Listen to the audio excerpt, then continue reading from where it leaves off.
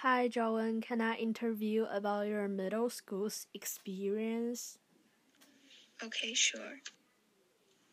My middle school experience is that it's important to pay attention in class and don't leave your homework until the last day. Take more notes during class. If you didn't understand something, remember to ask your teacher. Also, teachers will give extra help before the test. It will help you a lot. Okay, thank you. Hi, Amelia. Can I interview about your middle school experience? Sure. My middle school experiences, right?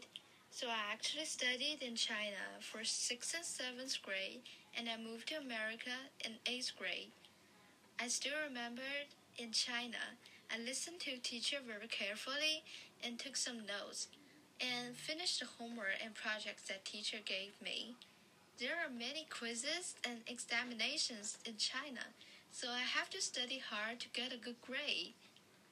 Well, now I'm in America. I also listened to teachers very carefully and finished all of the work that teacher assigned to me. Besides my school time, well, in my free time, I have dance classes and piano classes, so I always practice them a lot. That's all. Okay, thank you, Amelia.